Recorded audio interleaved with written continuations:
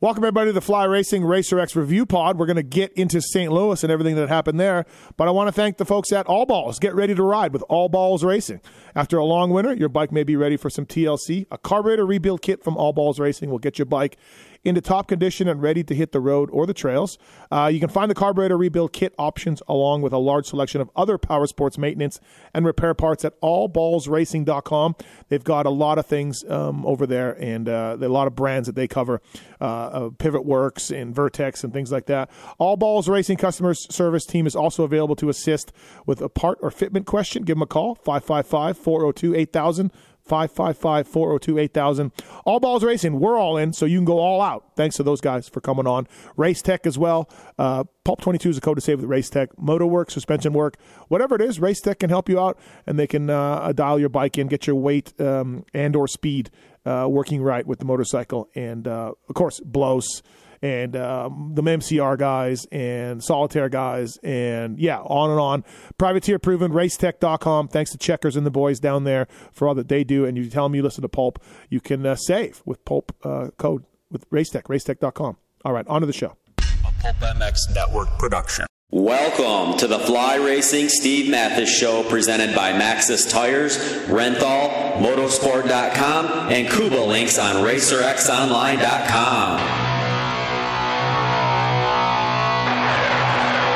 With your continuing gracious support of our sponsors, we're thriving at over 1,800 podcasts delivered with over 20 million downloads. Click the Amazon banner on Pulp MX to help us out. Donate via Patreon if it suits you. And as always, enrich your moto lifestyle by working with the sponsors who support us.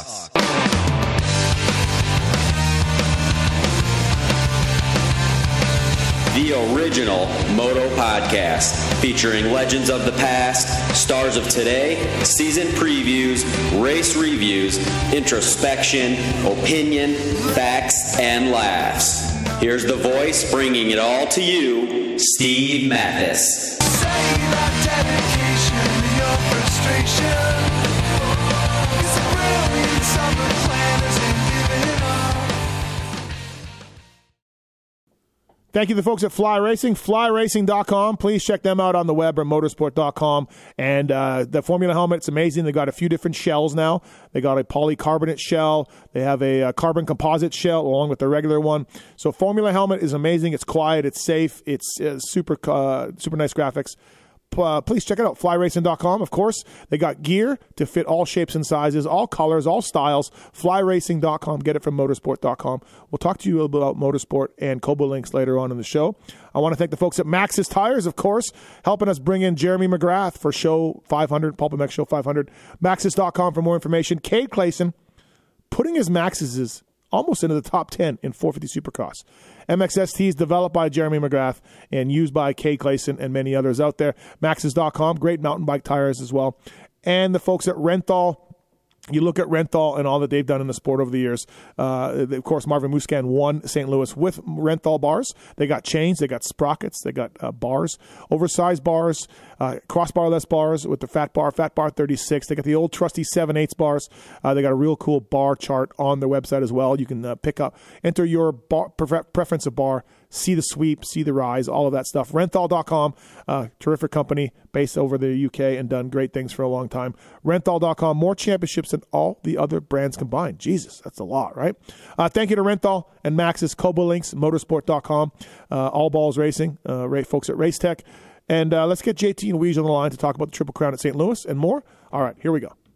Now, as promised, to talk about the race in St. Louis, Triple Crown Fever, and more. Some stuff going on off the track, of course. It's the voice of Lucas Oil Pro Motocross Championships. He was there. He was at the live show on Friday night.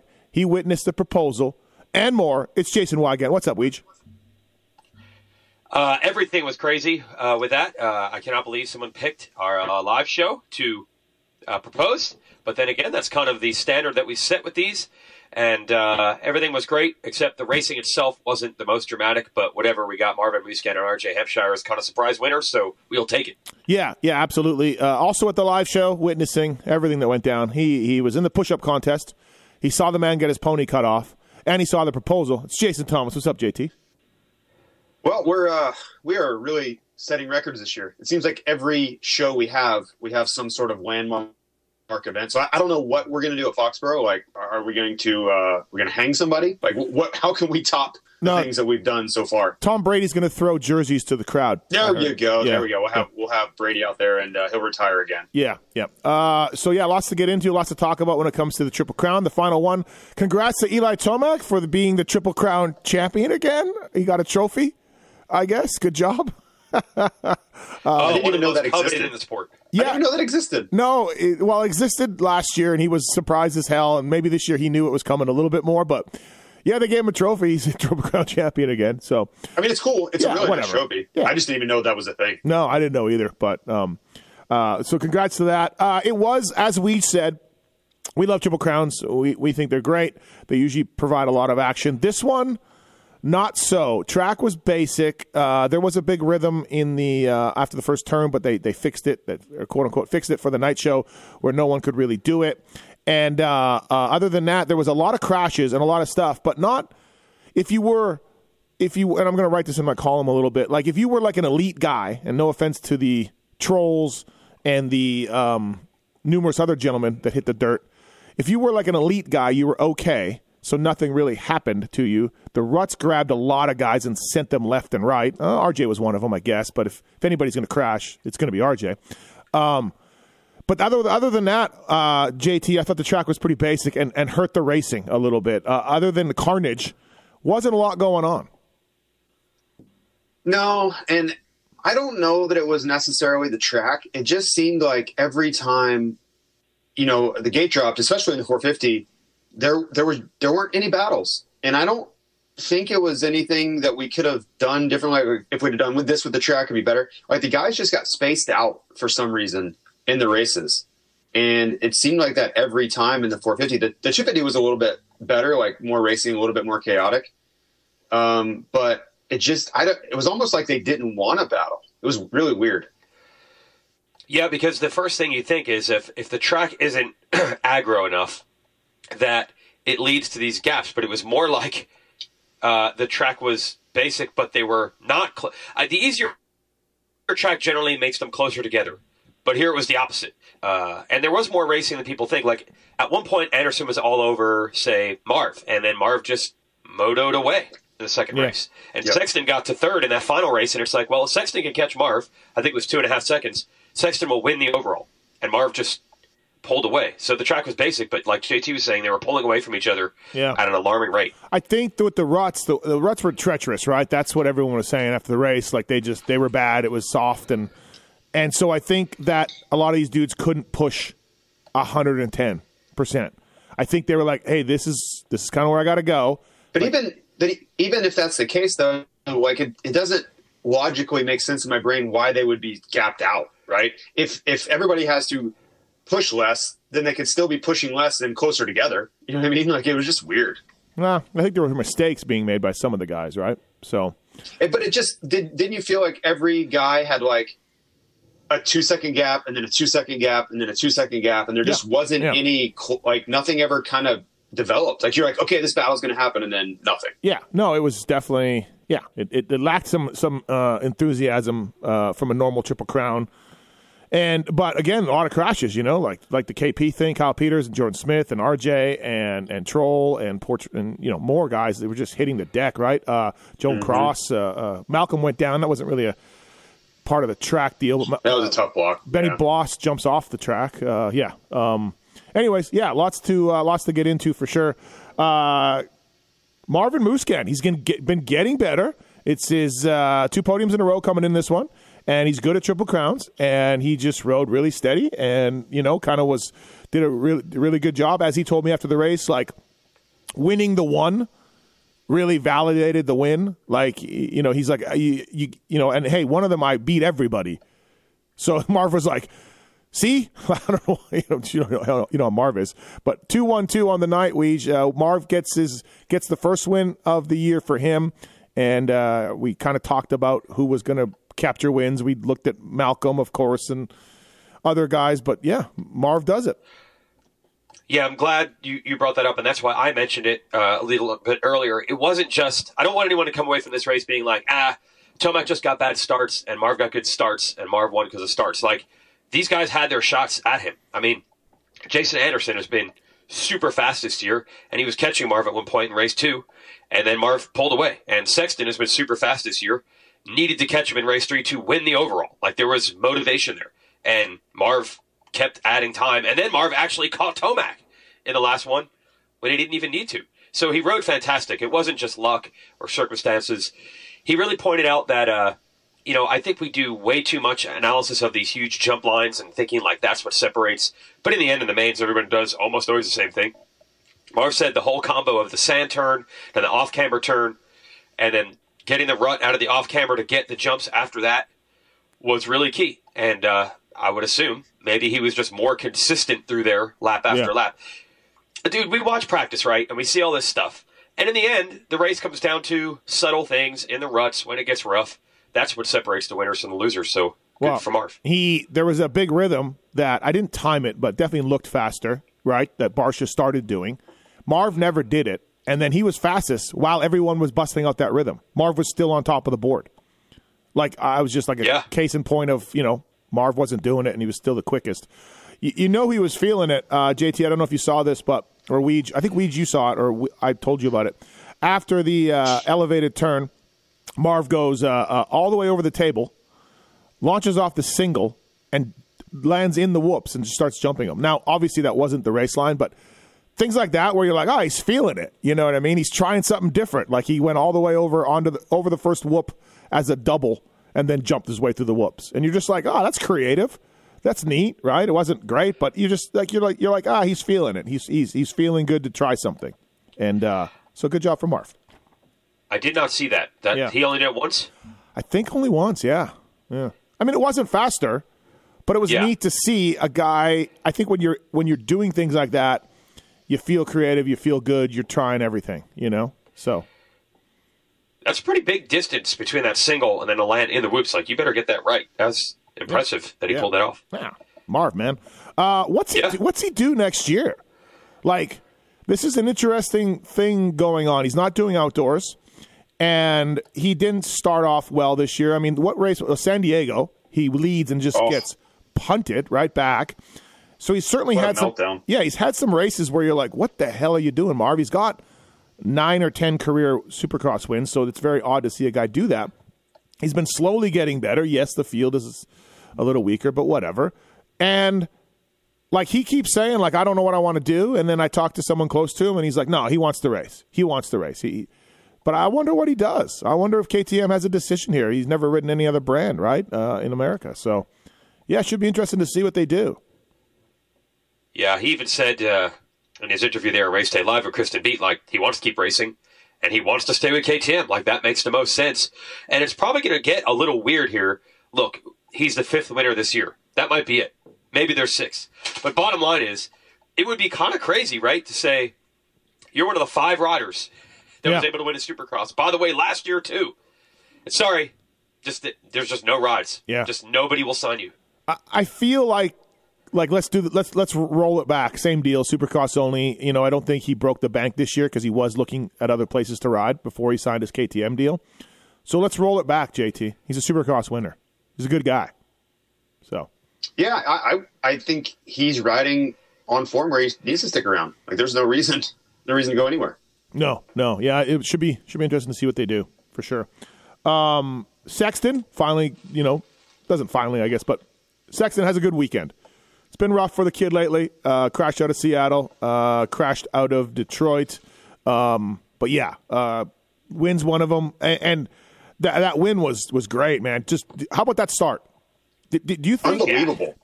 Unbelievable. Is that like he knew the gate guy? And the gate I don't know, man. It was that type of, like, it looked like he's guessing.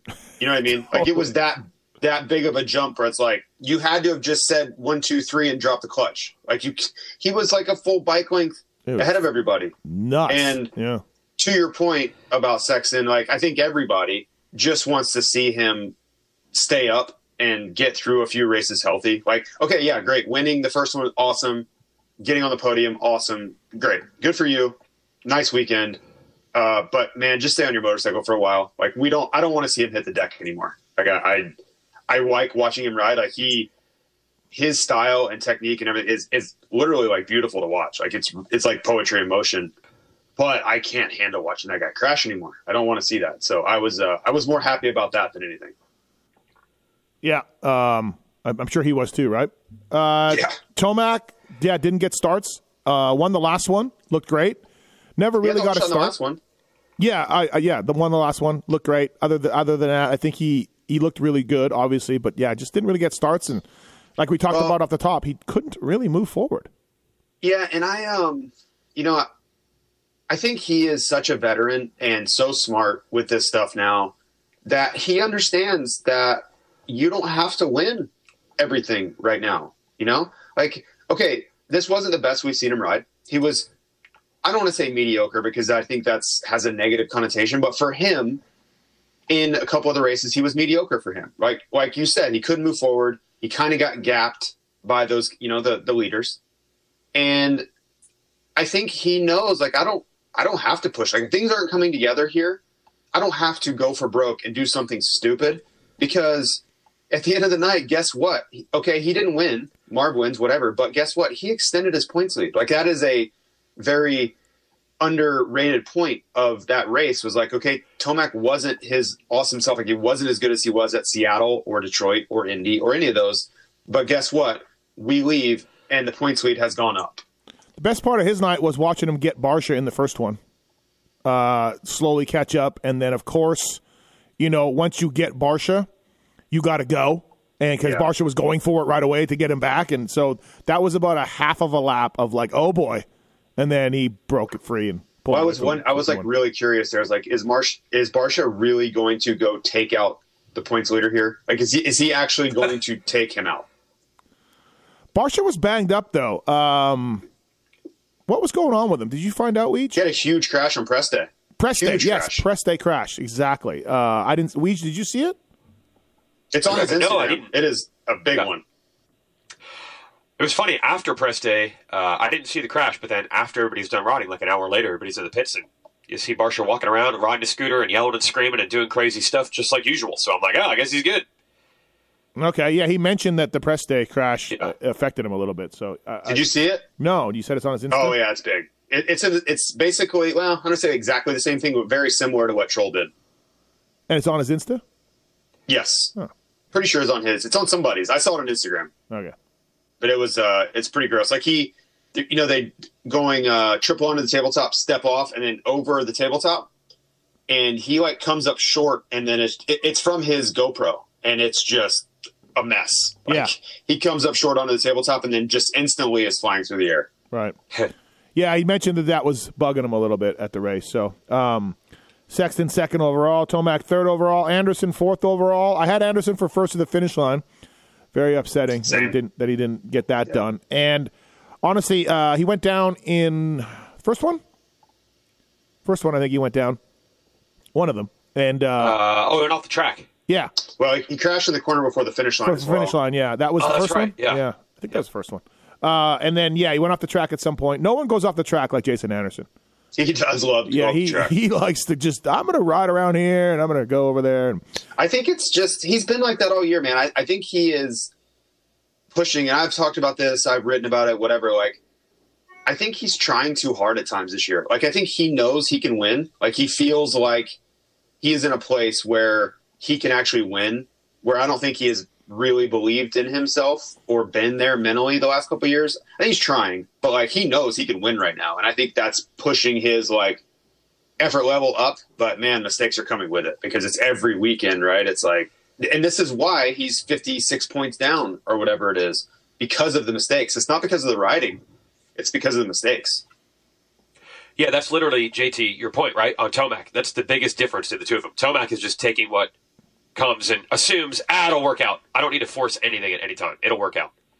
Yeah, and I don't know how this evolves, right? Mookie is, I think, on his way there, but there's like this evolution process for these elite guys. When they take the next step up, it's like, okay, I can go this speed, but man, am I on the edge. And I think Sexton is in the midst of that right now. Like, I'm on the edge. I'm going to crash half the time. The other half, I'm going to win, or I'm going to be second or right there. But it's like, which side of the coin does it go? Do I crash my brains out or do I finish well? I don't know. And that's not a great place to be, but it seems like that's how it has to go. And then eventually that becomes their norm. And a lot of that, the craziness and the crashing and all that kind of comes out and they can hold that pace. And it seems like Tomac has been in that place where it's like, this is my pace. I can stay here and not crash, where all you other guys that are trying to go with me, you could probably do it, but you're going to crash, 40% of the time. And Tomac just doesn't have to do that, right? And that's why you see weekend after weekend, 5 wins in a row and whatever. And then the weekends that he doesn't win, he still gets second or third or whatever, Like he doesn't have all of that up and down in his racing. It's really impressive. I think it's a little bit of his maturity too, although Anderson's older now. But I think a little bit of his maturity too. You just kind of know the end game. You trust that you're going to be there. You trust that, hey, this thing will come to me. Just calm down. And do you? I kind of feel this way. I don't think that Tomac really fears anyone that's left. Right. I think if you have a Webb that is 100%, I think that worries Eli a little bit. That's not really the Webb we've seen at all this year, but like the 2021 Webb and the 2019 Webb, I think that guy made Eli nervous because he was so confident and so good at the racecraft side, and he could really give Eli problems. Also, a Kenny, right? If Kenny is on his game, the best, he can give Eli everything he wants and more. He just has so much natural ability and raw speed. The guys that are left, I think he understands the situation. Like, he understands that Anderson is crazy fast, but he's also just all over the place, right? All I have to do is wait for him to jump off the track, it seems. Mookie's not really ready yet, like even if he wins a race or whatever, no problem. He's, 70 points ahead of him or something, maybe more. So I just think he looks up and down the line. He's like, I don't have to do anything stupid here because if I just do what I do, I'm either going to win or I'm going to be on the podium. I think that's just how he views this thing. So his risk level is way, way down. Well, of course, yeah, the huge points lead. But if you reset this to Anaheim 1, there are guys that are faster than Eli. But I'm saying now. Half of the year. I'm saying the situation that's what I'm getting at. Yeah. But Ben, balls, speed. Yes, you can talk about Mookie and Sexton and how great they look, but guess who's been the fastest guy and qualifying faster than ever? And is Eli Tomac, right? Tomac has put the speed without the weirdo results, without the going backwards and all that together. So I think for speed, we kind of underrate Tomac. We all look at this Sexton. Year. We all look this year. That's what I mean. We look at Sexton. We look at Malcolm. I mean, I would argue Malcolm is not heat race Mookie very often anymore, and that's fine. It's safer. He's doing better, But I would say that Tomac, speed-wise, has been the fastest guy this year. Anderson, early on, maybe had him a couple times, and there's a couple Sexton rides. Some people on podcasts got very excited about Sexton. But, yeah. But having said that, Mookie has been at the top of the board in qualifying practice a lot lately. Yeah, more than Eli, yes. Yep. Malcolm leads, I think, with 6 pole positions, 6 fast qualifiers. I agree with you. The heat race Mookie thing, we don't see it as much, but I think he's just removed some of the crashing. But the speed, it seems like the speed has come back some to me. When he went to Monster Star Yamaha, it looked like he was just like, you know what? I just need to finish some series here. I have to get through all these races, and if I have to go slower to do it, so be it. It seems like some of that speed has resurfaced this year. And I don't know if it's a training program or the bike or him or I don't know, right? It could be a combination of all those things. But we didn't see him at the top of the board really at all for the last 2 years prior to this year. All right. Brayton 6, Weech. We were great. At any point in any of the 3 races during the night was I worried at all. Oh, really? Not at all. Oh, okay. All right. No, not at all. That's odd. I sat next to you in the press box. Oh. And what? You were a little worried. You were a little concerned when his teammate pulled away from him in one of the races. He couldn't have been happy with that. He wasn't. He's lying. I don't remember that moment. I don't know. Maybe I blacked out or blocked it out. I don't remember seeing him catching Vince and then trying to get Vince and then Vince starting to inch away and then Vince just pulling away and beating him straight up. I don't remember that happening. Oh, okay. All right. Yeah. No, I can vouch that you were. But we knew that, we already, most riders are smart enough to know in the third race or the second moto outdoors where they need to finish for the overall. Yeah. We're so advanced, we already know in race 2 what needs to be done for race 3 in the overall. How about that? And let's face it, Weege, in 10 days, people will just see Justin Brayton 6th overall and Vince Friese 7th. People will just see that.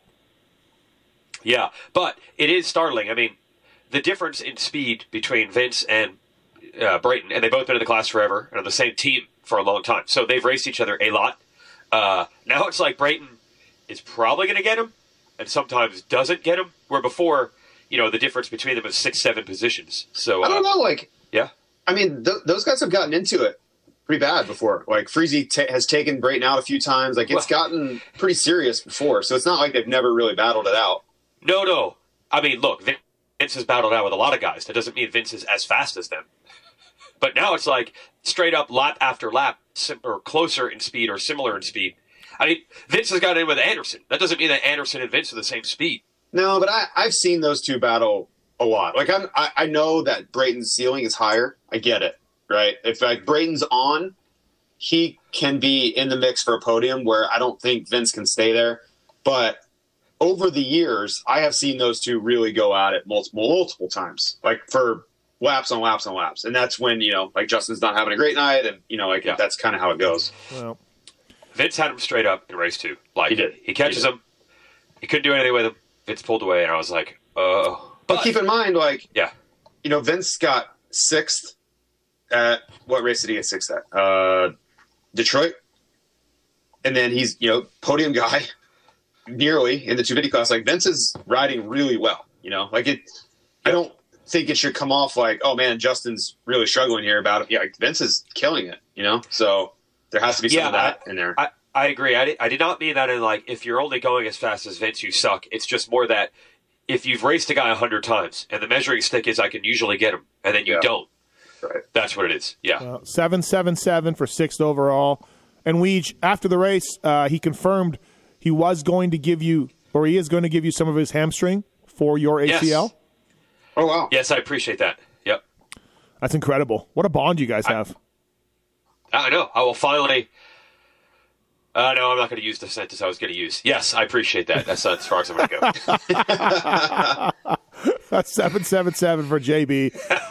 I didn't see him all day, and then I walk over after the race, and he's like, Weege and I are back. And I'm just like, where's this coming from? What? I didn't even ask you. I didn't even say a word. Anyway, that's right. Yeah. He was worried when I announced that I had a torn ACL that I wouldn't make it to the races, but I was there. He missed the last one with a concussion. I was there. We are back. When do we get some love from the fans for going to races with the conditions that we have right now? When does that happen? Have you explained it? Are you going to go into your whole spiel now? Do we get like a track walk video where I got to tell Hart goes, yeah, man, I know, I've been there, Mathis. Like, do I get one of those? Well, I think they need to do a whole thing where it opens up to really slow music, you walking, a whole emotional journey. That they can really tell your story, because what you're going through it's unbelievable. Like the things that you are withstanding to show up at these races right now. And Weege too. Weege's got meniscus and a torn ACL. He can't even walk downstairs. Yep. I mean, look how short I am, right? We all have our crosses to bear. Yeah. And I don't know why Feld isn't jumping on this.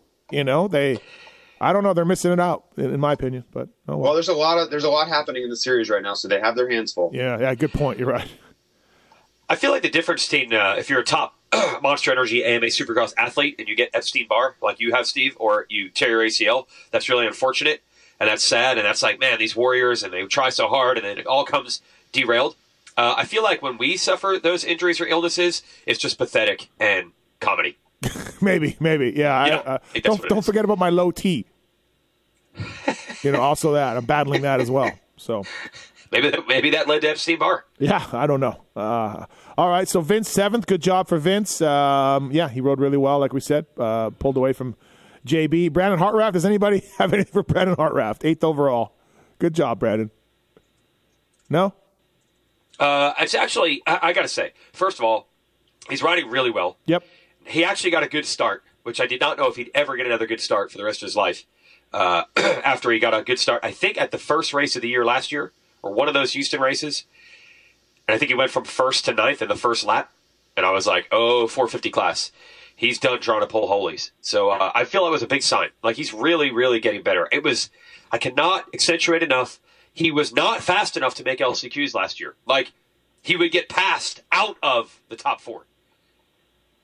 And I know, and I say all this because I know that the field is injured, so people will shrug when they see these 9th, 10th, 11th place guys. But he is doing much, much better. It's not just the field being injured. Yeah, no, I agree. And yeah, he's doing a good job. So, he second one, I think he got a good start. But good job. Malcolm, 3 in the first one, crashed out in the second one. I thought he was done. I thought maybe he had tore his knee up. Like, on the replay, that knee went in opposite direction. And it was not good. And then he, was in a lot of pain. It looked like it was tough. And then he got on his bike and he got back on the track and then pulled out again because he was pretty far back. And then I'm like, wow, I mean, his night's done. Like, I'm like, there's no chance. And then he shows up for the next one and he runs like 3rd or 4th for a little bit before he kind of lets guys go. I'm sure he was in pain. But good job for Malcolm for toughing that out. I didn't think we'd see him, JT, for the 3rd one. I was scared we weren't going to see him until next year. Yeah. Like legitimately. That did not look good. When you start seeing people's legs get wrenched in awkward angles, moving very fast, I was thinking the worst, and everything, him laying on the ground. I mean, every sign was pointing to, oh, no. Yeah. But, yeah, I was super thankful he's okay. I mean, he brings a lot to this sport in this series, so I still have no idea how he's okay, but I will take it. Yeah. Yeah, but hopefully he's all right, right? Sometimes these things could get worse, but yeah. Yeah. But for him to go that fast in the last one, I would genuinely think he's like, I've torn my ACL twice, and there's no way within 20 minutes I could go race again. Absolutely not. Yeah. So I don't think that's what he did. And you can see in the last one, too, he wanted nothing to do with any battles, though. Like, I'm just going to get... But still, like, he was still going. No, I know. He was just like, hey, man. Oh, I'm sure he's hurting. I'm hurting, so just go. Yeah. Just he go. probably, strained something, whatever. Like, I'm sure there's a lot of variations in gray areas to what he did. But I don't think it was a catastrophic injury, which is the point. Bogle, 17, 8, 9. I didn't see what happened the first one. I'm not, obviously, 17th wasn't great, but 9/8 for the second one. There was at one point, 7 Deuce Deuce made the main, and at one point there was a HEP trio. They were lapping 7 Deuce Deuce, but he was kind of hanging in there for a little bit, and there was 3 HEP guys looking very like, very sort of synchronicity of jumping through the whoops. It was very, very nice. It would make a good team video if anybody got that. So. Yeah, I watched Bogle a lot in the first race. I mean, maybe he crashed also. I didn't see him go down, but I mean, he was lapped very quickly and et cetera, and I was like, man, this is a bad night for him. And then the last 2 were actually really good because I felt like Bogle was trending in the right direction. And then after the first one, I'm like, man, this is not. So in the end, he is getting better. I don't know what was up in that first one. All right. And then Cade Clayson, 11th place, 11th overall, 11, 12, 11 for him. Yeah, Cade, just crushing it lately. And tried the rhythm. Oh, yeah. Well, going big. No, it wasn't pretty. It was not pretty. Okay, he says he said that JT is fake news because I ran it by him. He went 3-3 but didn't do the 4. Okay. Well, still whatever. 3-3 is still. I don't think the 4 is all that crazy. I think going 3-3 is plenty. Like I'm fine with still making the point that going 3-3 is serious. He's feeling so good. He jumps over the tall one, over the 5-footer. And good job for Cade. Yeah, he's solid right now. And it wasn't good. Like, it wasn't like, oh, dude, look at Cade. He nailed that rhythm. Like, it was. His front end. I guarantee his front end was high. That's how he rolls. No, it just was. It was just a mess. Like, it was like, dude, you may not want to do that one again.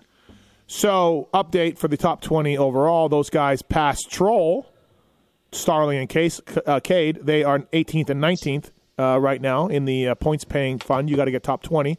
Chiz is next at 69, and Chiz has some big decisions to make coming up on what class he's going to ride. So keep that in mind.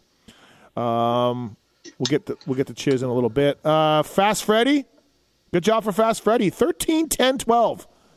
Good job, Fast Freddy. Yeah, really, really good.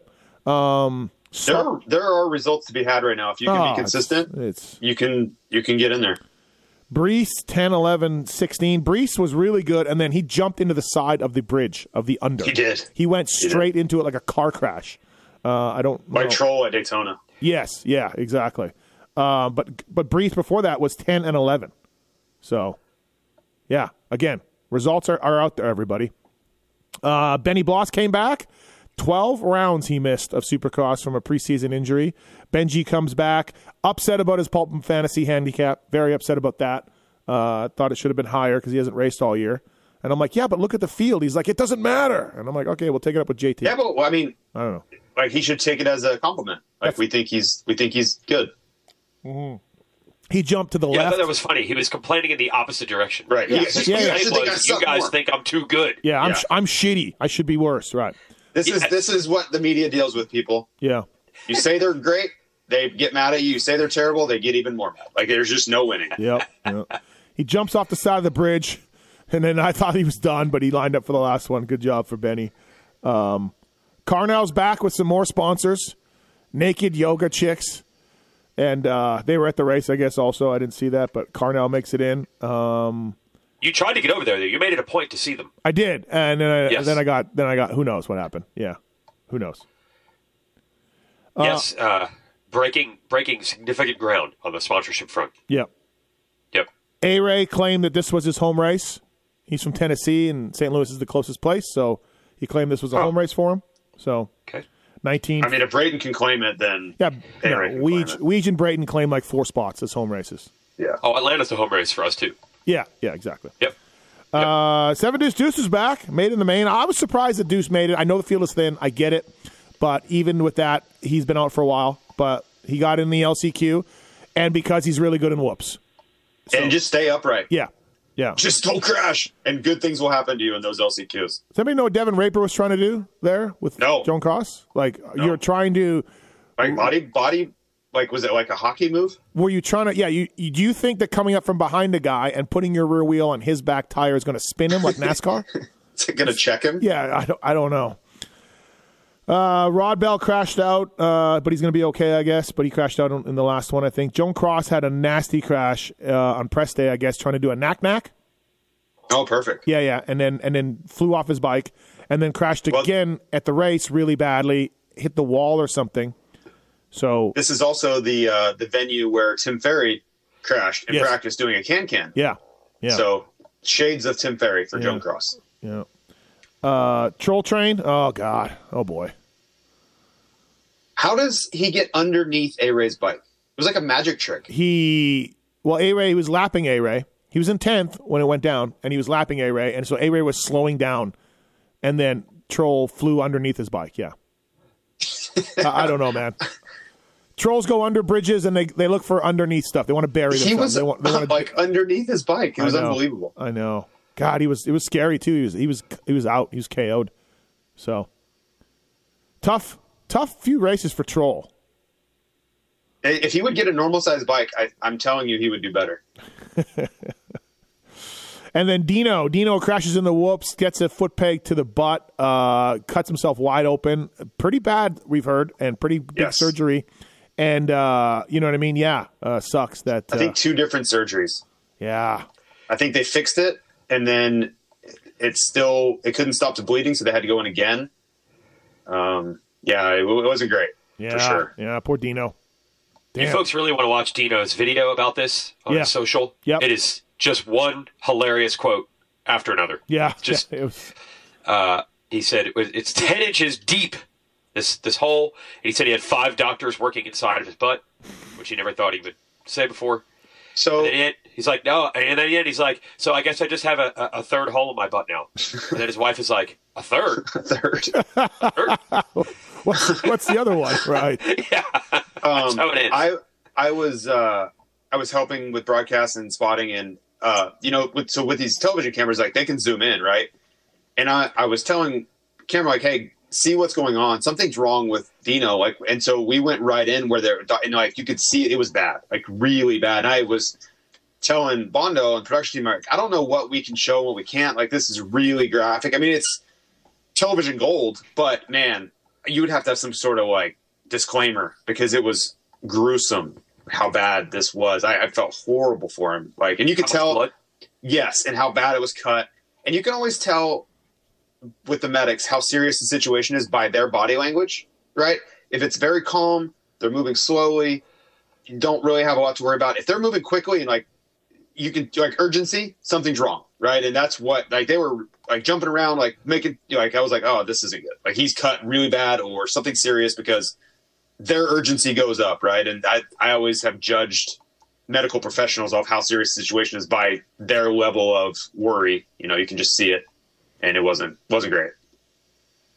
I thought a red flag was coming out. I was surprised. I did too. I did too. I was thinking there was a red flag coming out. So I think in hindsight, they probably, if they had to do it over again, they probably would have.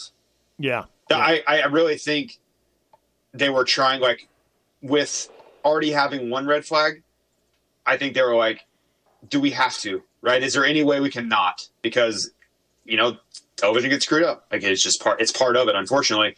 You would always assume that that's never going to be a consideration in a health factor.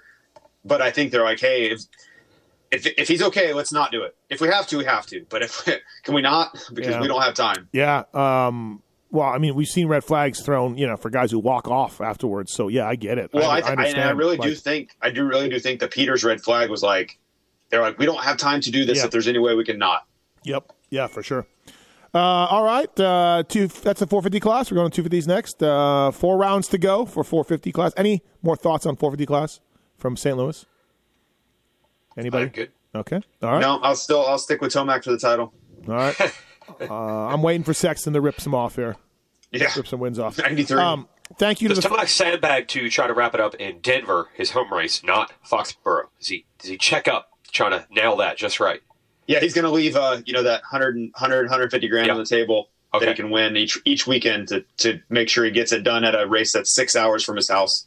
Yep. Yeah. Symbolically. Okay. Got to think about the show. Got it. Thank you to the folks at Fly Racing. Of course, Justin Brayton wearing Fly Racing and coming back this weekend. We did think that Anstey and McElrath would be wearing Fly Racing this weekend, but they did not. We'll get into that in a little bit. Thank you to Fly Racing, flyracing.com, at motorsport.com, and your favorite dealer. They have lines of gear that'll suit you. It'll fit right. Kinetic Mesh is coming out. Or I should say the summer's coming. Kinetic Mesh is there, and it's the coolest gear out there. Ouija's gear of choice, the Kinetic Mesh. Flyracing.com for more information on that. Thank you to the folks at Cobalinks, whether it's Aprilia, whether it's Suzuki, whether it's a Yamaha. They've got a lowering suspension link for your bike. Get some more confidence, have your suspension work a little better. If you're shorter of stature and you want to lower that thing a little bit to give you some more confidence on the bike, Cobalinks will make it happen. Code PulpMX for free shipping and also for a discount as well. So Cobalinks, Kouba links.com. Built and designed in Boise, Idaho. Thank you to those guys. You can get it through Motorsport. Motorsport.com, of course, the official online retailer of Filthy Phil Nicoletti and Ryan Villapoto. Great dedicated team of gearheads there. Street bike stuff, if you like JT. You got a street bike. Dirt bike stuff, of course. They have e-bikes as well for mountain bikes. I saw that email come through the other day. Great return policy. Free shipping on anything over $79. They've got their new Driven to Ride series just dropped today, too, as well. Motorsport.com. Please check those guys out. Go through the banner on pulpmx.com or pulpmxshow.com to help us out also. That would be great. Thank you to those guys. Renthal and Maxxis, as I said off the top. Thank you to those guys as well. And All Balls Racing, of course. And what else, Weech? Yeah, onX Maps, nowhere to go with the #1 off-road GPS app. Way better than using Google Maps or any other competitors. But you really want to go to the App Store, wherever you get your apps. If you got an Apple, Android, whatever it is, look up onX Off-Road or go to onxmaps.com. And it's really cool. They have a slider. You can look at like the Google Maps view of the terrain and then the onX Maps view of the terrain. You can see how much more detailed it is, and they can give you advice that other users can leave about the trail that you're picking. So good for dirt bike riders looking for off-road places, but also if you're a biker, mountain biker, or you're a Jeep guy, side-by-side guy, off-road recreation. onxmaps.com. Perfect. Thanks to all those companies. 250 class, St. Louis. Well, RJ Hampshire qualified fastest, and he's never won a Supercross before, which is surprising when you think about it, but he had never won a Supercross before, and he qualified fastest, and we had him on our Fly Racing pit show after practice, and I like to think, Weege, that we helped him win a little bit. He got the bump? Yeah, he got a show bump. Yeah, he came on our Fly Racing radio, and he wins. So to do it again in Atlanta, I guess. It's funny, we were saying, so he comes on the show, and I don't know, we were talking about something, right away we were like, yeah, you've been pretty vocal about your bike or whatever, like, which he has, right? We've talked about that on this podcast, and anybody who's listened to him, he said that. And then he goes, well, I couldn't have been too vocal, they just offered me an extension. We're like, oh, breaking news right here on the Fly Show, Yeah. you know? Yeah. So, yeah, funny to say that, for him to say that, yeah.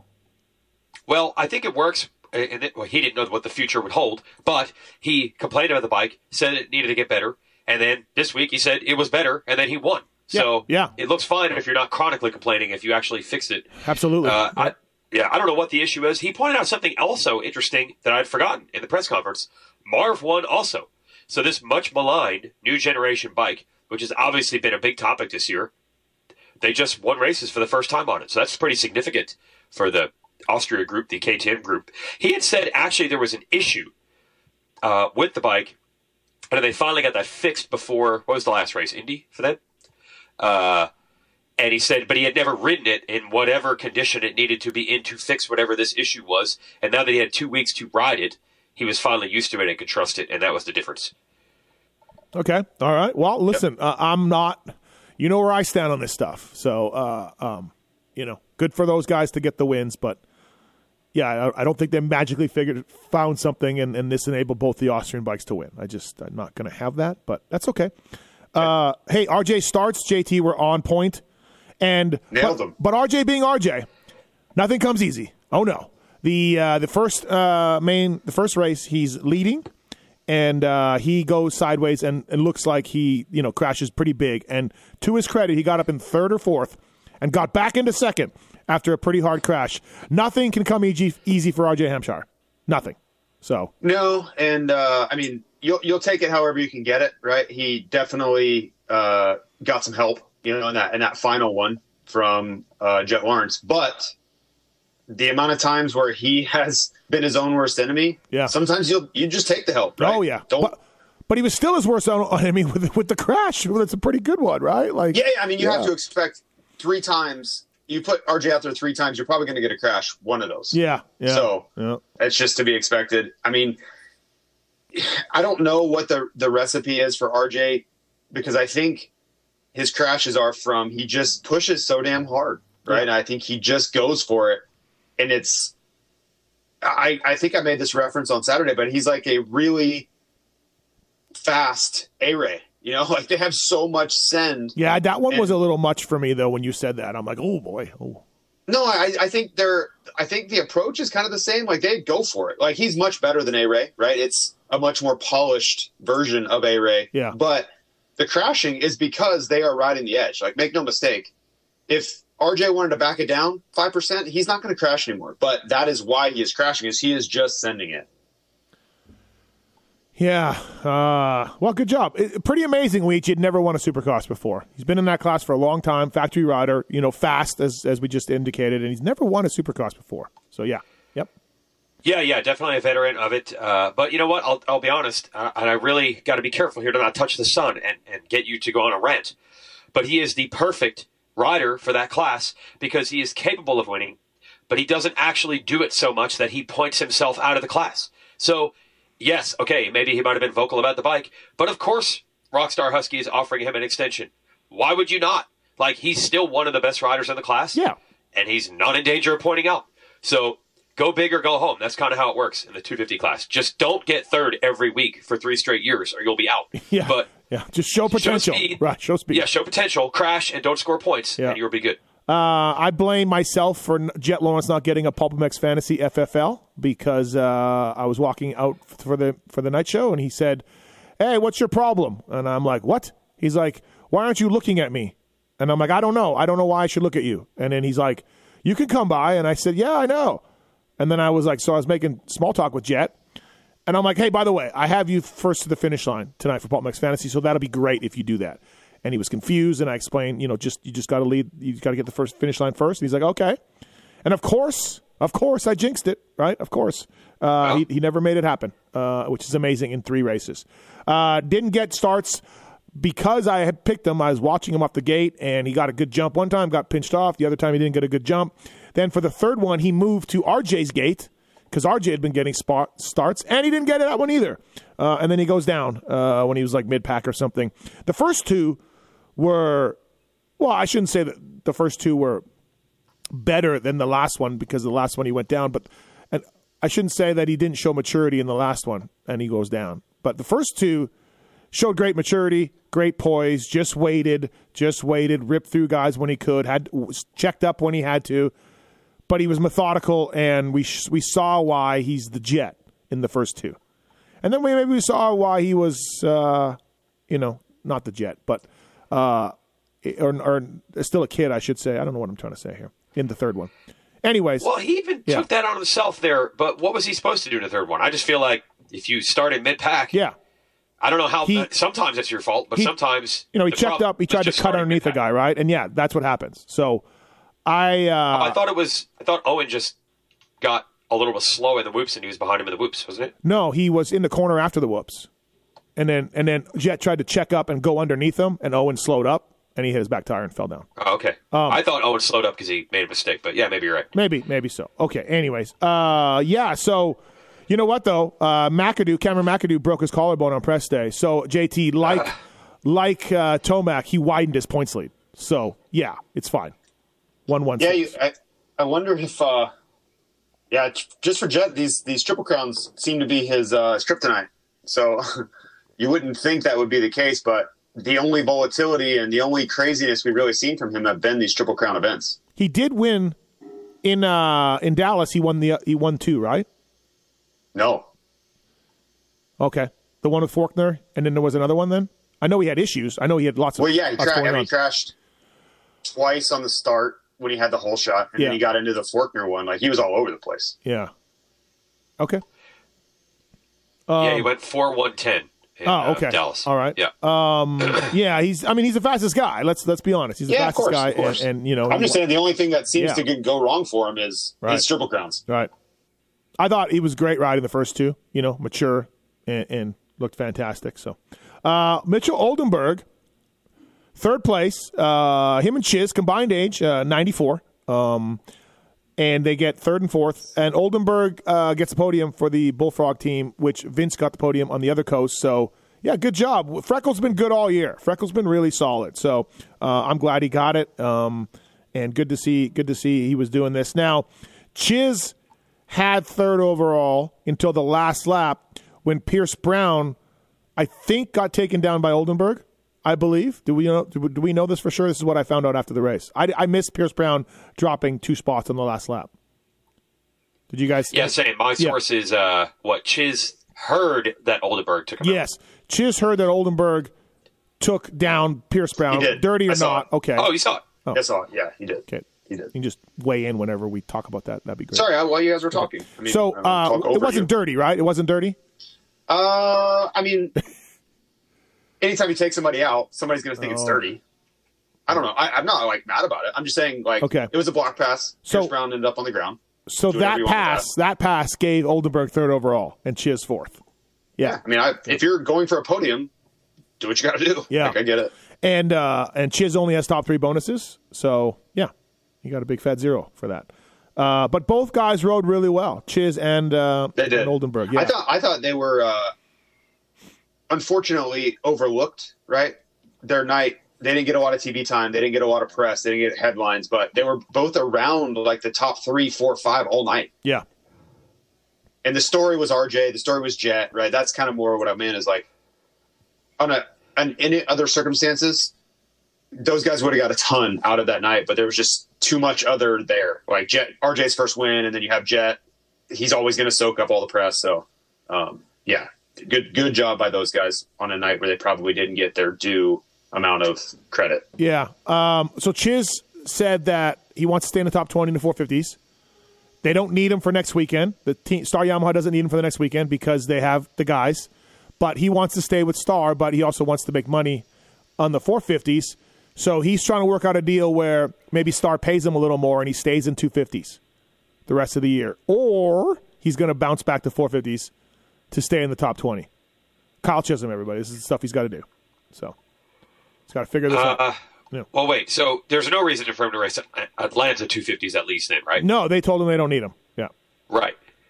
So it's really just Foxborough and I guess the finale. Yeah. Denver, obviously, he'll race 450. Yeah. So they wouldn't need him for the finale either, I would think. Yeah, I guess. East-West. But they want him or something? I don't know. Oh, okay. Yeah. Yeah. I guess the one in question would be Foxborough. Yeah. Yep.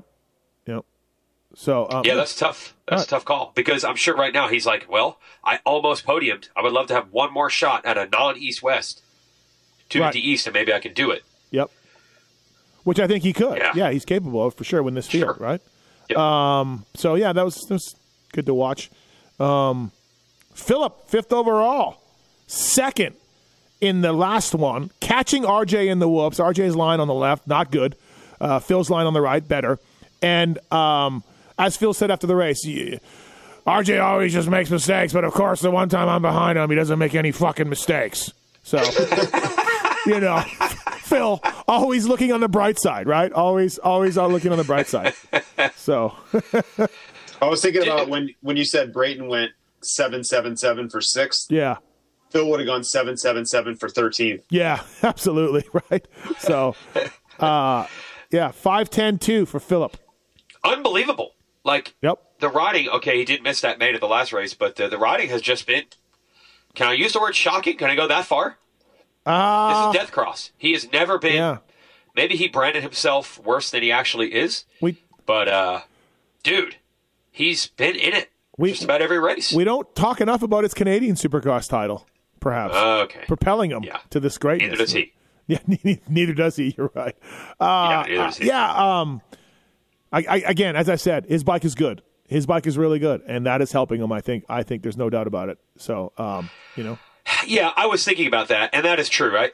He's got his own suspension, I think, program over there, different than his teammates, and that's helping. But look, dude, he's not on a factory team. Like, there's got to be a limit to how much, if he was on Star, maybe, or if he was on Pro Circuit, but I mean, dude, he's on Club MX team. I can only give the bike so much credit. It's not even a factory team. Okay. Phillip, 5th overall. Good job for Phillip. I guess he didn't get any TV time in the last one. He was also, I haven't watched the race yet back, but I guess he got no TV time. It was all. That's kind of what I was saying about Oldenburg and Chiz too, right? It was just that kind of night. There were other things that they were going to focus on, and unfortunately, these cool things that we could have got nothing. Yeah, I mean, it's JT's fault. JT's a spotter. That's on him. Yeah. No, actually, let me send a text off to Phil and tell him to call JT. Yeah. Trust me, we were on Phil. One of the cameras was on Phil. I do not control where they decide to go with the main program. It's Jets World. We're just living in Jets World. And RJ was about to win his first ever race. Right. Jordan Smith got in a huge crash with Kyle Peters that resulted in a red flag, and Peters had some neck issues, but he's all fine other than that. So that was a little scary thing. In motocross terms, he's fine. Yeah. But I mean, he's got all feeling and everything else, right? So okay, he did have surgery to fix 2 broken vertebrae, but yes, no paralysis issues or anything like that. No, and Jordan went flying off the track. They kind of came together on that. Kyle went inside and drifted into Jordan's line going outside, and they collided. And Jordan's bike goes helicoptering onto the pavement, and then he's way back, and then he gets a red flag. So he ends up benefiting a little bit. 6.511 for Jordan Smith, 6th overall on that. So not too bad. Chase Owen got another good start in one of the races, 7th overall. Varize, 8th overall. Anybody? Varize had a couple of incidents. Yeah. Some dudes look pissed. Well, I don't know, though. Like Pierce, so in the first one, he takes Pierce Brown out by clipping that third coming into underneath the tunnel. And Pierce is mad. They talked it out. He told me after the race. Varize told me after the race they talked it out. But I mean Pierce. I get Pierce being like, "What WTF?" Because the bike's just T-boning him when he doesn't even see it really. But it's not Varize's fault. I don't know. I mean, I guess it is ultimately because he crashed. But I don't know. I don't know why Pierce was. What can you do, right? Well, what we need to talk about, JT. You told us to write this down. Can we talk about practice? Battling for the fake start. Yeah, like Oldenburg almost got cleaned. What are these guys doing, right? So going back, you talk about, and the elite guys are not thrilled. Part of the reason for not liking Triple Crown is it's more work and more risk and the same money, okay? That's been whether it's agent or rider, that has been a complaint we have heard time and time again since the introduction of these Triple Crown events. So my question is, if you're going to take the stand of this is more risk, it's more starts. That's been a big part of it, is these starts are dangerous. Why the hell are you doing these fake starts and everybody just sending it on practice? Like, what are you doing? Like, if that's going to be your take, that this is more, then you damn sure don't want to be adding another one with the fake start. Like, you should be rolling out of there in first gear and letting everybody go if you're worried about more risk. And these guys are going to kill each other on the first lap. Oldenburg is flipping through the air in qualifying practice. That means nothing. Like, yeah, he's mad at Varese. Varese drifted over. Yeah, like, what are you guys doing? I don't understand this. This has been ongoing for years. We've always wondered, like, when is a title contender going to get hurt in one of these fake starts? Like, it's going to happen eventually. We keep seeing these crashes, and you're like, oh, my God. Like, we just saw AP flipping through and hitting Tomac, right? Yep. Cincerillo, I think, had a crash at one of them. Like, it's like, relax, everybody. It's just practice. And so I told Oldenburg this. I've been ranting about this, too. So Oldenburg was like, did you see that? I'm like, dude, you got lucky. You know, and he's like, yeah, I couldn't believe I got okay from it or whatever. And I'm like, what are you doing, though? Why are you doing that? He's like, yeah, man, I just, made some changes to the bike and I want to see how to start. I'm like, so just let everybody go and do a start. He's like, it's not the same. And I go, well, I mean, you guys could get hurt. Like, I don't get it. He's like, yeah, but it feels good when you do that. I said, yeah, but not everybody's trying. So, you got second off the start, but you don't know who's trying and who's not. And he's like, yeah, it doesn't matter. You just feel good. And I'm like, okay, I'm done. All right, I'm out of here. But like he was. Well, then don't get mad at people if you crash your brains out. I like Freckle, but I was just like, come on, man, stop it. Like, but yeah, he's like, if I am a team owner and I have, if I'm like factory team manager, you are not going for the start on the fake start. Absolutely not. No. So Varese 8th, John Short 9th. Good job for John Short. Rami Alves 10th. Derek Drake, Enzo Lopes. You guys see his crash? Oh my God, that could have been bad. Upside down on the concrete, flying through the air. Got lucky. Boy, he got lucky. Yeah. Yeah, that could have been catastrophic. He was head or back first onto the concrete and just flipped enough. Yeah. And shout out to our boy Tom Jornet, Team Fried, for being right there behind the tough block. You'll watch him scurrying away. Yeah, Tommy Tenders. He almost got hurt. Maybe couldn't eat any tenders anymore. Oh, he said, thanks to the Utah Sports Commission. Thank you. that was a tough block. Max Miller. Enzo was hurt. His shoulder was pretty bad, right, Steve? Yeah. He said, and then he was around, he was upset that, I forget what he was upset about at Phil for something after the race. I don't even know. I forget. It was funny though. Yeah. Yep.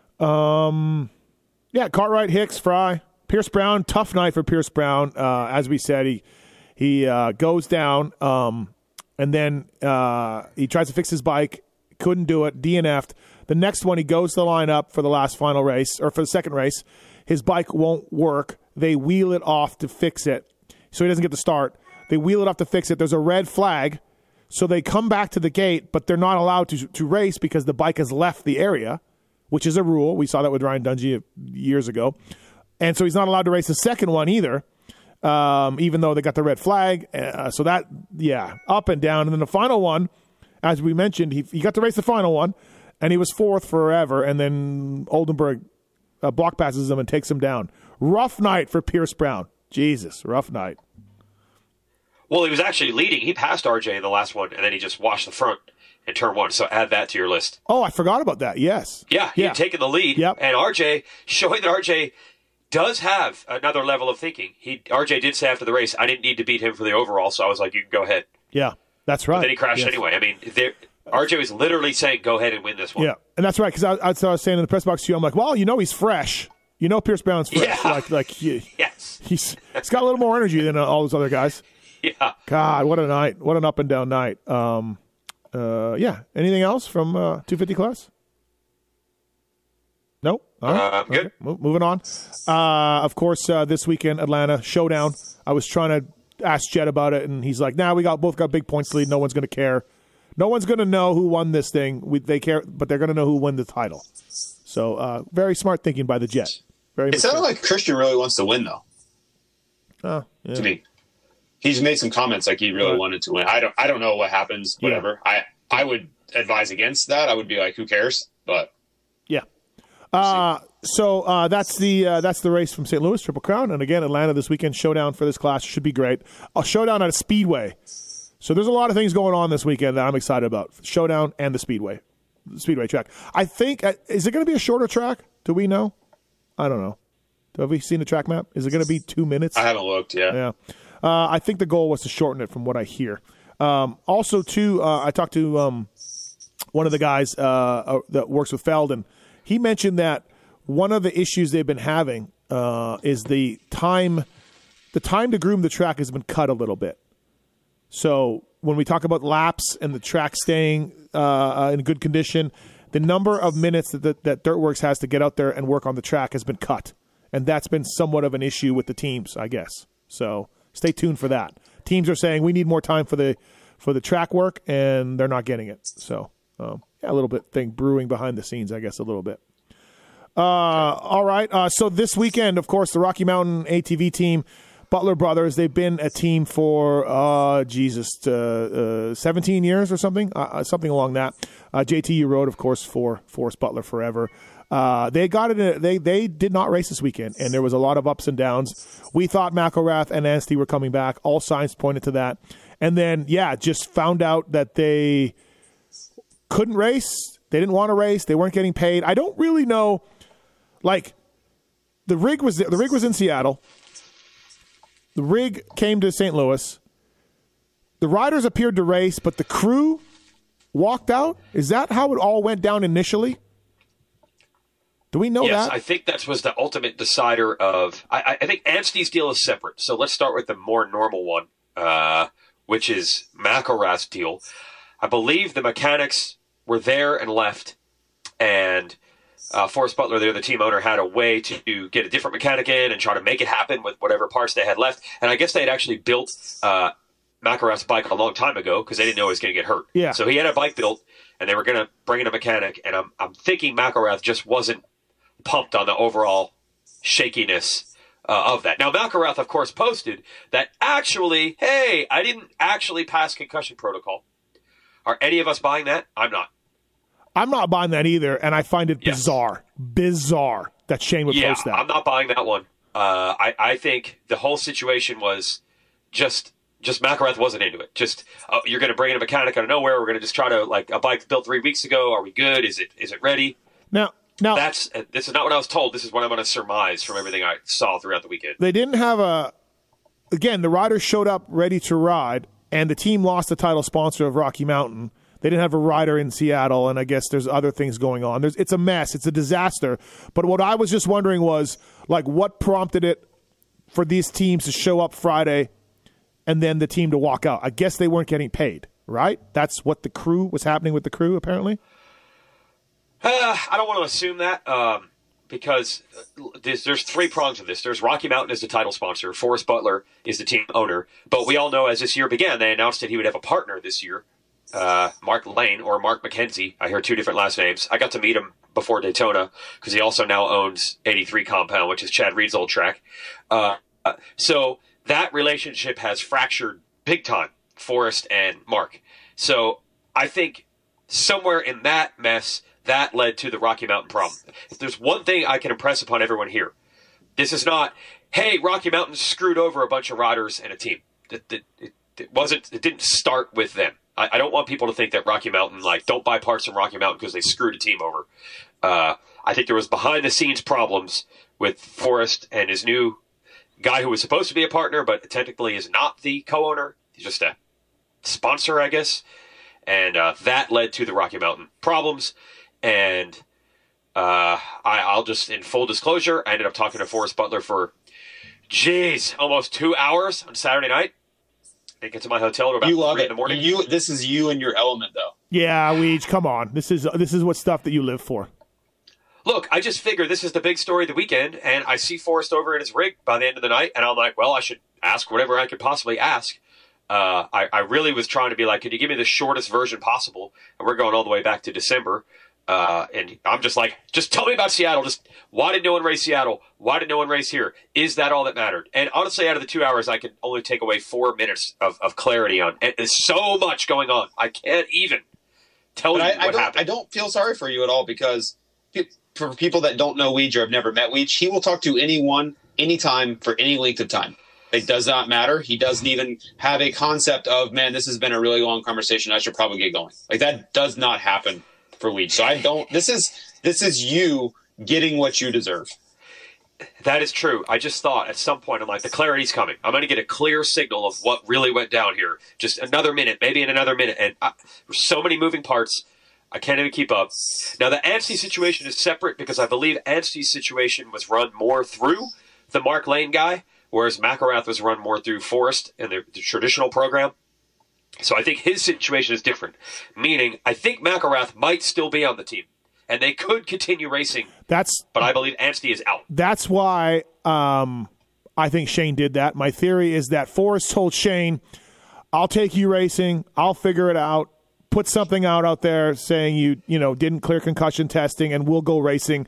If Shane burns the team, he doesn't have a ride. So Shane's trying to salvage any bit of a ride that he can get. That's what I believe to be true. Now, I thought that, but I think it's actually Shane wasn't comfortable with we're going to get a mechanic, and I swear to you, this bike is good. And I think Shane is like, no, I don't want to say I don't trust it, so I'm just going to say I'm not allowed to ride. Yeah, I know that, but I think instead of saying all that, like, hey, I've had some issues with the team, and I don't feel like riding, he just used the concussion thing, because I would think that Forrest is probably saying, I'll take you racing.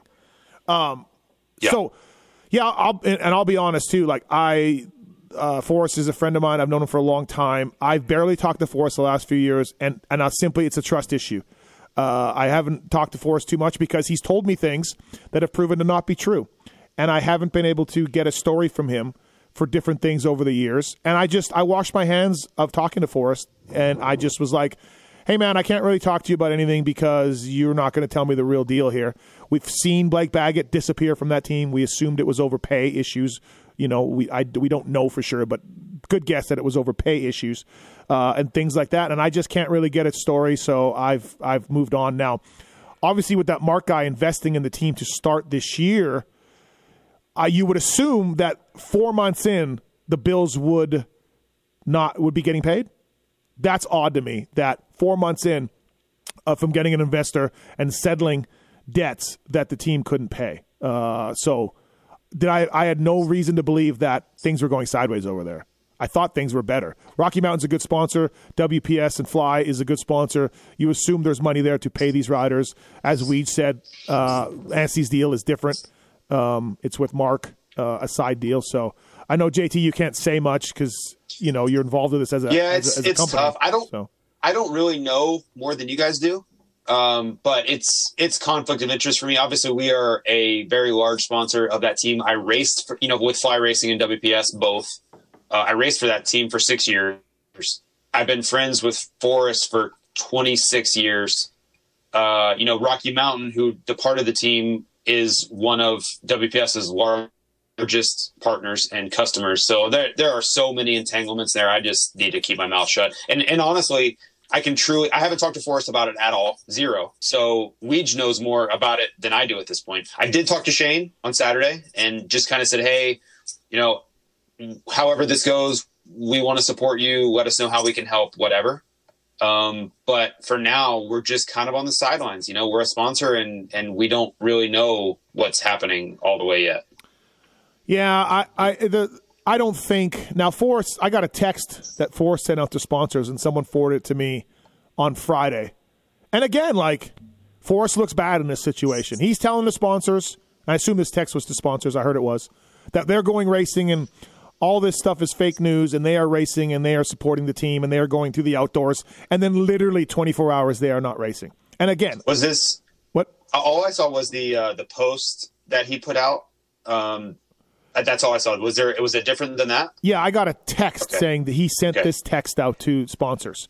And the text is, everything is fine. We are going racing. We have a new title sponsor coming. And I go back to what I said 5 minutes ago, where I can't trust Forrest. And I was proven right in this point, too, because nothing of that Forrest said in that text happened. And that sucks. So we'll see what happens. What really sucks is Savachi and McElrath and Anstey don't have rides, and the crew wasn't getting paid, and they walked out. And no matter what you feel about the team or Forrest, my personal feelings on Forrest or anything, like people lost their jobs and riders don't have jobs, and that sucks. That's shitty for the sport.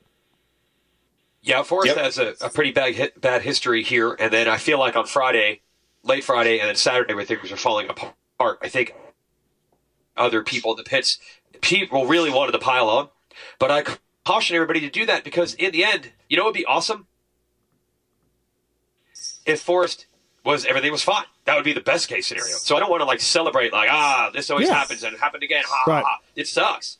Yeah. Yeah. And look, I think Forrest, he thought the mechanics were going to work and he thought the riders were going to ride. So when he was saying we will be racing, I believe he did think that, but I'm not saying he's innocent here because no, you mechanics can't. Yeah, don't walk away from other teams. So whatever led them to walk away is partially on the team. Yeah, that's what I'm saying. To not be able to have it be so bad that you can't get through the race, all systems go, is pretty bad. Tells me that it was pretty bad. So yeah. It's not like Jason Anderson refused to race because Cowie's mechanics all walked out. Yeah. So the best part, what made me laugh was on Twitter we got a little thing going about JT coming in to rescue the team, coming back.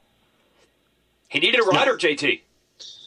Yeah, I don't think that I'm ready. If this was 10 years ago, 9 years ago, 8 years ago. It's such a movie. Probably. It's such a movie where they go to you, JT, one last ride, like one last job.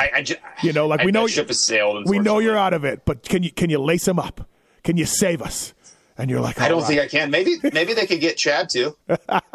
Chad's closer to ready than I definitely am. Yeah, JT's music. Chase posted that's JT's music, and the wrestler running out of the ring.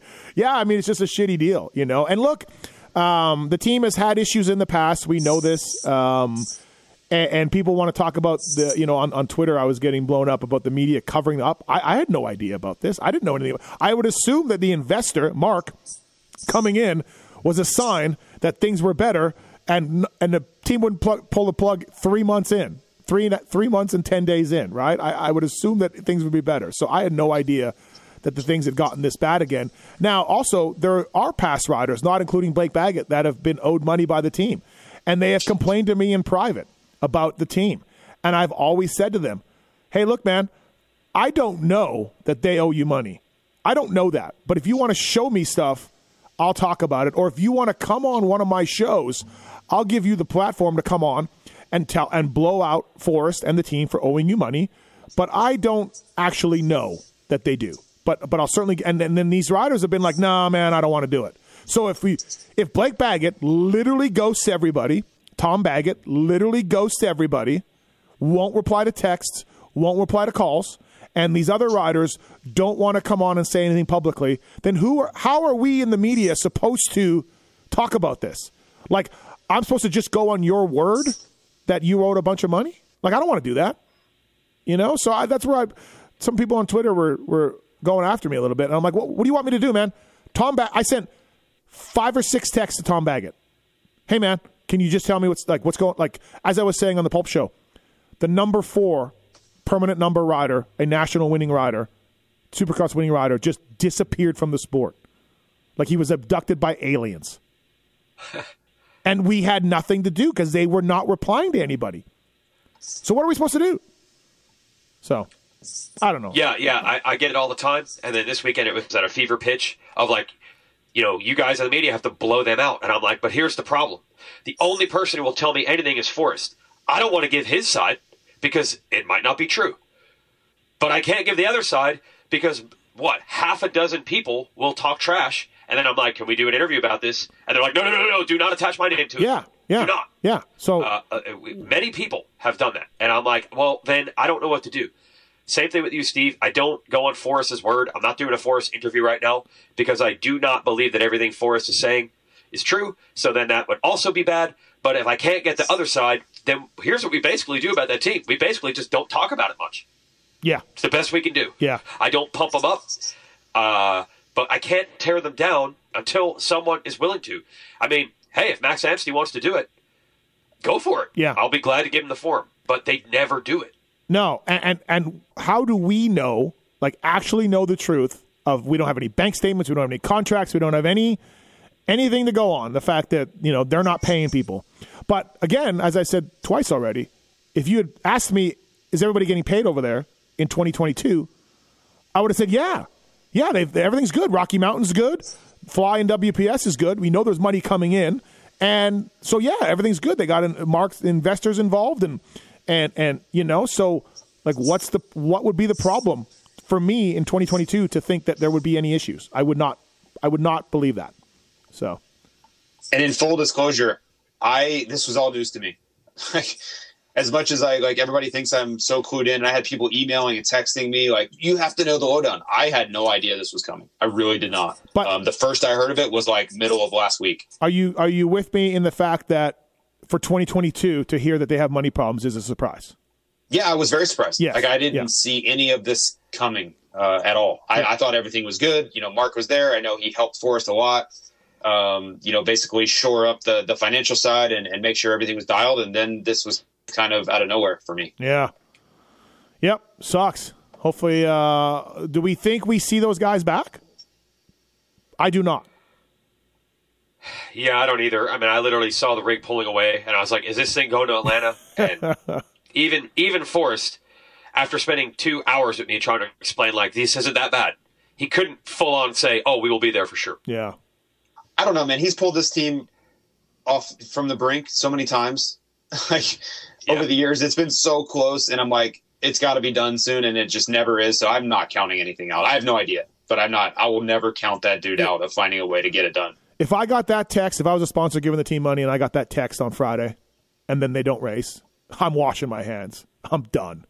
The one thing you want is transparency and honesty, right? And you weren't getting that in that text, and so that's me, but yeah. Dude, let's not forget one other element to this story, which was the Saturday morning Forrest pitching various privateers in the pits trying to just get someone to race. Yes, at some point I heard Freddie Noren had taken the deal and was racing, and I tweeted that, and then Freddie was out.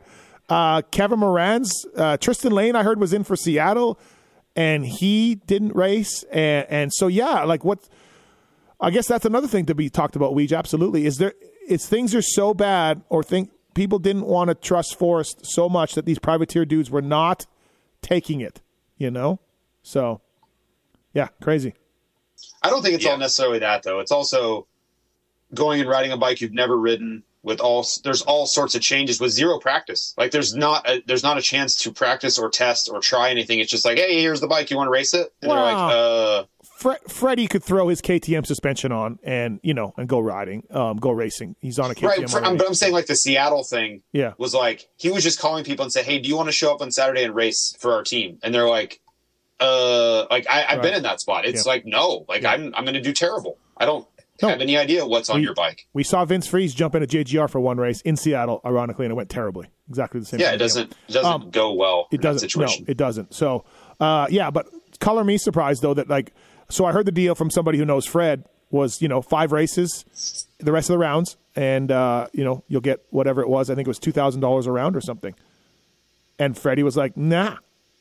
So yeah, that's not a good. Well, look, you have to figure one thing. You have to factor in your head is Anstey and McElrath were at the track, and they didn't race. Yeah. So when the team then says, we'll give you 5 races and X amount of dollars, you've got to be like, do I believe that? Well, and he's also 2 able bodies that didn't race today. Well, I don't know if it's all that. I think part of it too is Freddie's going to burn his current sponsors that do pay him. Yeah, sure. There's that, So it's not it's just well, I don't think I'm going to get paid. Maybe, but it's also FXR and these other people. What do you tell them? Just sorry, I'm out. Well, it's multiple. Yeah, I think all these things add up.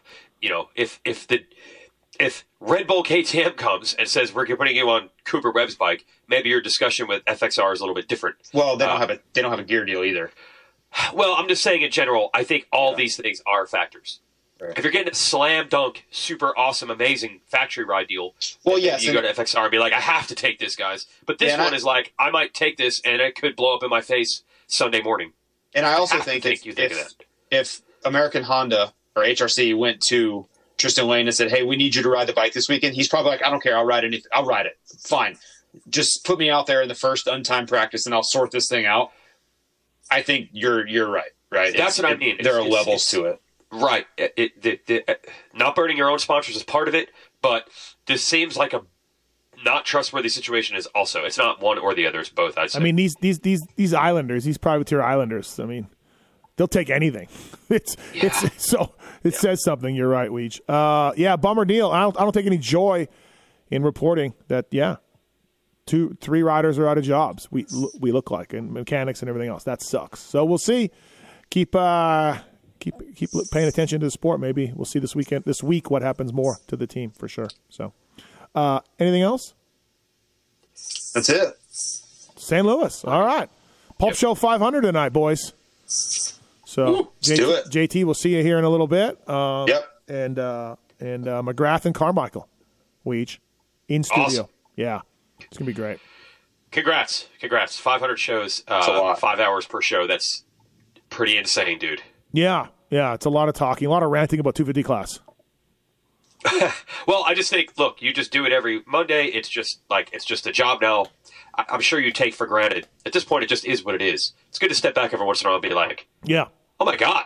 Yeah, this really happened. You're right. Absolutely. Yeah, you just look at all the stuff that you talk about, right? And over the years and 4 or 5 hours of show and all the things you touch on. It's nuts. Yeah. But yeah. And I'll always give you credit for this. I mean, when you were starting the show, you were telling people, hey, I'm thinking of doing this. There weren't a lot of people saying, oh my God, that is a killer idea. No, not at all, right? Especially, yeah.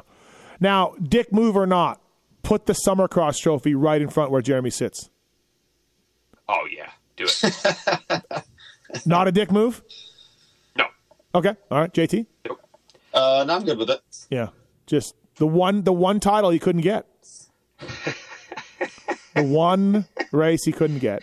And, I'm sure I'm sure it keeps him awake at night. Oh, I'm sure. It's really, really just bugs him. Yeah. All right. Well, thanks for listening, everybody. Appreciate it. Thank you to Renthal, Maxxis, Motorsport, Cobolinks, All Balls Racing, and the folks at OnX Maps as well. And Fly, of course. Fly Racing as well. I don't think I said that. So thank you, everybody, for listening. And, we'll see you after Atlanta. Thanks, JT. Thanks, Weege. See ya.